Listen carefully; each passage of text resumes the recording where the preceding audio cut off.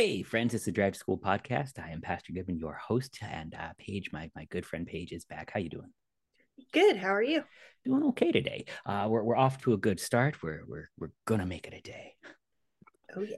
So last time we were talking about friends, and it's sort of easy to talk about your friends who think like you and are Christian like you, and sort of we talked about friends as the ones who are willing to share compassion and forgiveness, and those are our Christian virtues. But does this mean that all of your friends have to be Christian? Like, are you just supposed to avoid anybody that disagrees with you? No, you can have friends that aren't Christian. It's actually a really good thing to have friends that aren't Christian because how else are you gonna like kind of sharpen your beliefs? And by hearing things that other people have to say, it kind of gets you thinking about what you're saying and how you can either relate to that person or how you're a little bit different, and different is okay. Like you don't have to agree 100% with everything that someone says in order to be friends with them. Right. I think that's an important question about identity. Like, do you have to agree with everything a person does to love them, or can you love somebody who you disagree with? You can love somebody who you disagree with. That it's simple. But sort of even more than that, it's a question of value. Like, do you think that like your value comes only after you were a Christian, or did God love you while you were still his enemies? And the scriptures here are clear. And so if the only people worth being friends with are the ones who already believe the right things, then Jesus did it wrong. And well, if Jesus did it wrong, you're probably not making the best Christian confession in the first place. But rather, the idea is simply the whole world is full of people that Jesus died for. Some of them believe yet, and some of them don't believe yet. And it's not your job to fix that, but it's also not your job to run away from everybody who doesn't already think like you think. Like you said, when you only talk with people who you already agree with, it's easy to sort of fall into an echo chamber where your beliefs get a little bit less secure because well, they're not ever sharpened against anything. They're never actually forced to sort of prove themselves to be solid and real. And so they can get a little bit wonky. If you want to actually learn your faith, grow to be a better Christian, actually talk with somebody who doesn't believe like you, and not to convince them, not to win an argument, but simply to, can my beliefs actually withstand somebody who doesn't believe in them yet? And surprisingly enough, they can. There's a way to talk about all of this stuff without just trying to win an argument or offending somebody or anything like that. But there actually are ways to simply live your life and confess your faith as a Christian in a way that really does love your neighbor. That's a good thing, not a bad thing. Yeah, and a lot of people, I know I used to think this way, that if I was talking to somebody who wasn't Christian and they asked me a question that I didn't know how to answer at the moment, that's like, oh no, I'm a bad Christian. No, not that's no. You just go and you learn. It's like, Yeah. oh, I never thought about that particular issue. It's always okay. You don't have to give someone a yes or no answer right away. You can say, let me think about that. That's a perfectly okay answer. And especially when you're talking to friends who aren't Christian or share different beliefs, like that's how you learn and that's how you grow, and you Right. can grow together with that as well. Right. You can say, I don't know. Let me ask my pastor. Let me see what he says, and we can talk about this more. Um, but the simple reality is that inside of this world, if you only sort of see your friends as people you need to convince about Jesus, they sort of stop being your friends that you suffer with and forgive, and they turn into the objects of your works. They're the objects of your learning enough or witnessing enough or praying enough or any of the things that you do. But friends are not your objects. Your friends are your friends.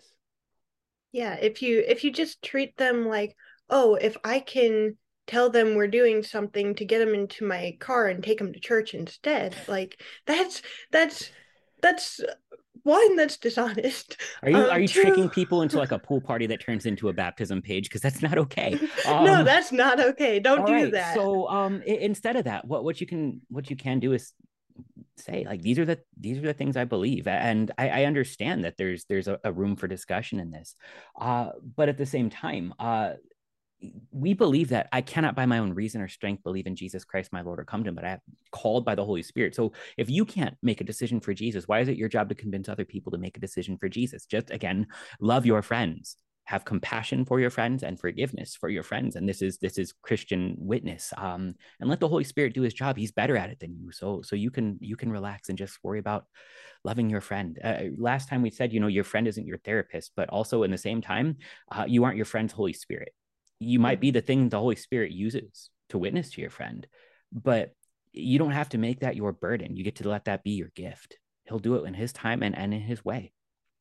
Yeah, and I think that's something that people miss a lot is they're like, "Oh, well, if I'm friends with this person, then I have to make sure that they're Christian too because, God calls us to make disciples of all nations." It's like, yeah, that's part of it, but it's the Holy Spirit that, is the one that moves. It's not you moving. If you tried to move everything, you'd be stuck for an awfully long time.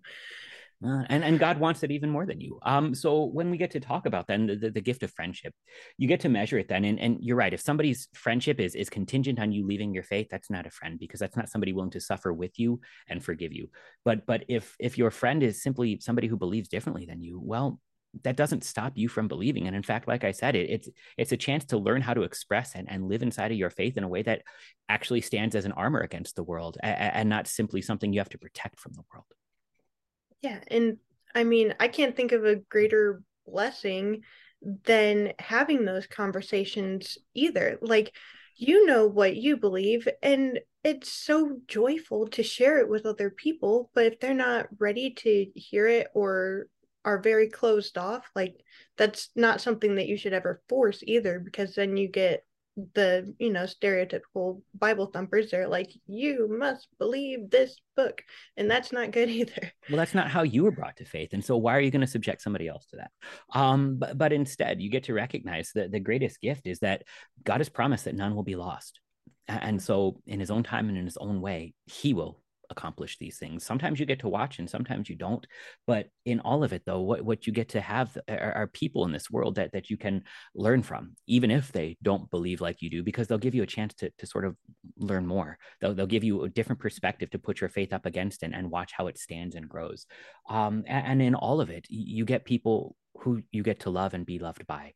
That's a gift that God does not simply reserve love for the Christians, but this is one of those things where you don't have to actually be a Christian mother or father to love your children. You don't have to be a Christian doctor to love your patients by doing a good job for them. And in the same way, vocation in this way is not bound to Christianity. You see a fullness of it inside of Christianity. But at the same time, can you be friends with people who believe differently than you? Yeah, you absolutely can. And it can be a very, very rewarding thing. Um, it's a chance to grow, it's a chance to love, it's a chance to be loved. And in all of that, it's a gift.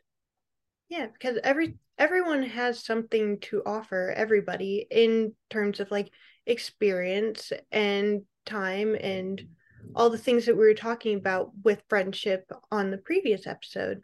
And just to discount them simply because they're not a Christian is kind of doing you and them a disservice. Right. So, yeah, have friends, they're gifts. Paige, you got anything else?